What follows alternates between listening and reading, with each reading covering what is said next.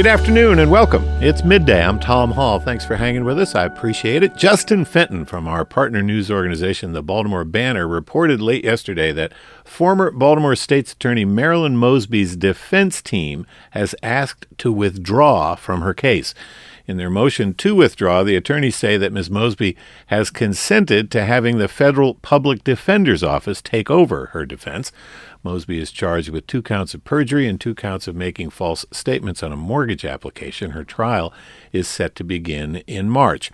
David Jaros is on the faculty of the University of Baltimore School of Law, where he's the faculty director of the Center for Criminal Justice Reform, and he joins me on Zoom. Dave, how you doing? I'm good. How are you? I'm doing fine, thanks. So let's start first with the attorney for Marilyn Mosby, A. Scott Bolden. He's been accused of the court of some violations, and that's what's led to his team asking to be withdrawn from the case. What is he accused of? So the judge notified Mr. Bolden that he should be prepared to respond to a possible criminal contempt charge based on a few things. One is that he criticized court rulings using profanity in front of the courthouse in a well-publicized press event. He also disclosed confidential juror information in a court filing, and that is a pretty serious issue. And then another issue is that he's not actually barred in Maryland, so to submit papers, he needed to have them co-signed by a Maryland lawyer, and he failed to do that. So those are the basis of the contempt charge. And when he does things like he included confidential juror questionnaire information in a filing he made in September, why is that frowned upon? What is that? All of that information from potential jurors supposed to remain secret? It is. It's supposed to stay outside of the public eye, and it's for a variety of reasons, both in terms of affecting the outcome of the specific case, but also that we want to encourage just free and open disclosures by jurors, and those shouldn't come out. Now, those were disclosed in an attempt by Mr. Bolden to argue that, in fact, the jurors in Baltimore had developed already an opinion about the case, and that was an argument for why it was either unfair to prosecute her or unfair to prosecute her in Baltimore. Ultimately, the attempt to move the case outside of Baltimore failed. And the U.S. District Judge, Lydia K. Grigsby, who's hearing this case, said that the violation of these rules would involve the imposition of criminal contempt sanctions. What does that mean? What does Mr. Bolden potentially face as penalties in this matter? So contempt can be pretty complicated, and there's sort of 2 basic types of contempt. There's civil contempt and there's criminal contempt. And the main difference is that civil contempt is generally used to try and compel someone to cooperate with the particular process. So many will remember that in the Barry Bonds case, the witness, his trainer, was held in civil contempt in an effort to sort of force him to participate and be a witness in that case. Criminal contempt, on the other hand, is very different. Criminal contempt is the idea that the court believes they should punish a particular person for failing to respect the authority of the court or the court's rules. And it's not forward-looking. It's really looking at what was done in the past. And if there were a hearing or a trial about whether or not he's guilty of these criminal contempt accusations, obviously I would assume that Judge Grigsby would not be the person to hear that trial. I mean, this would be a totally separate matter, right? In all likelihood, it would, when it doesn't involve, there are criminal contempt cases, for example, where it involved direct attacks upon the judge, and the law is very clear that in those cases where there's sort of the personal activity of the judge, it's supposed to be tried by another judge. Where it just involves violating court rules, for example, failing to file with another Maryland lawyer's signature or including the confidential information from the jury statements, there it is not required, but it is strongly encouraged that when it can be reasonably achieved, that we have another neutral judge appointed. And I would expect if it goes that far, that's what would happen.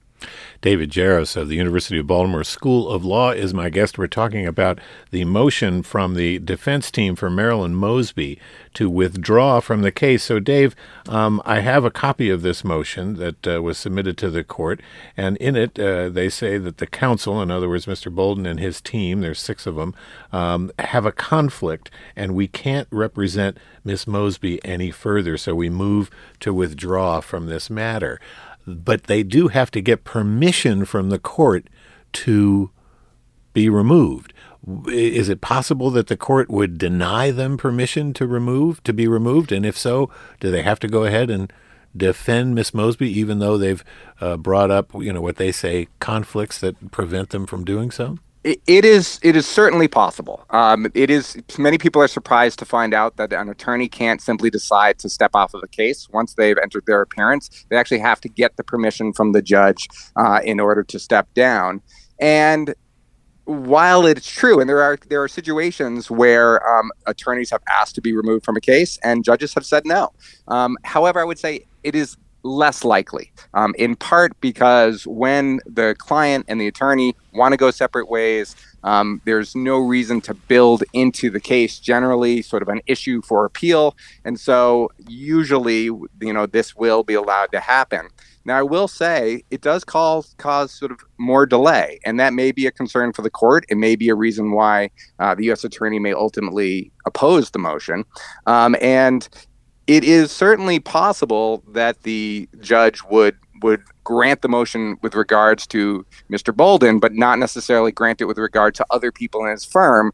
Their level of conflict is certainly lower than his personal level of conflict.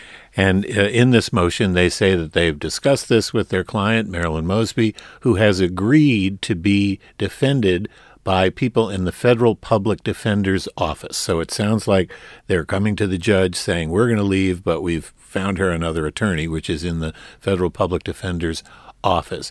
But in order to be defended in that situation, you have to qualify to be you have to be eligible to be defended by a federal public defender. What criteria does Marilyn Mosby need to meet to have the court allow that to happen? So there is a statute that talks about what you need to qualify in terms of how much money you have, about your wealth, to qualify for free representation. And it actually it's not one specific number because it may take into account the kind of case it is and what it would cost to defend in that particular case. We know already in this case that the judge has granted federal funds to be used for hiring an expert witness. I think it's great to note, however, that this is not necessarily a move down in quality. Public defenders are often fantastic attorneys. They generally have a reputation that, well, because they're free, they must not be great. But the federal defenders are highly respected. So I would expect that this would happen and that Ms. Mosby would get excellent representation.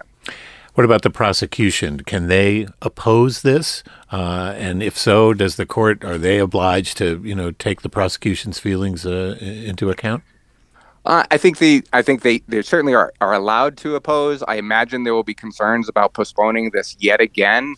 At the same time, the judge simply will weigh all of the arguments and make their decision about what's in the best interest of the process. My guess is this will result in some postponement, but I'm guessing, but we don't know for sure. I think it will ultimately be granted, but it's not an absolute guarantee. And right now the trial is scheduled for March 27th. It's been moved to that date a couple of times. It's been delayed. David Jaros is the faculty director of the Center for Criminal Justice Reform. Thanks as always, Dave, for straightening us out and keeping us up to speed with what's going on in this very, very interesting case. Thanks for having me. Coming up, a new documentary film explores the impact that tax breaks to developers have on the city of Baltimore. Jane Miller, Stephen Janis, and Taya Graham join me to talk about Tax Broke. On the other side of a quick break, I'm Tom Hall. It's midday. Stay with us.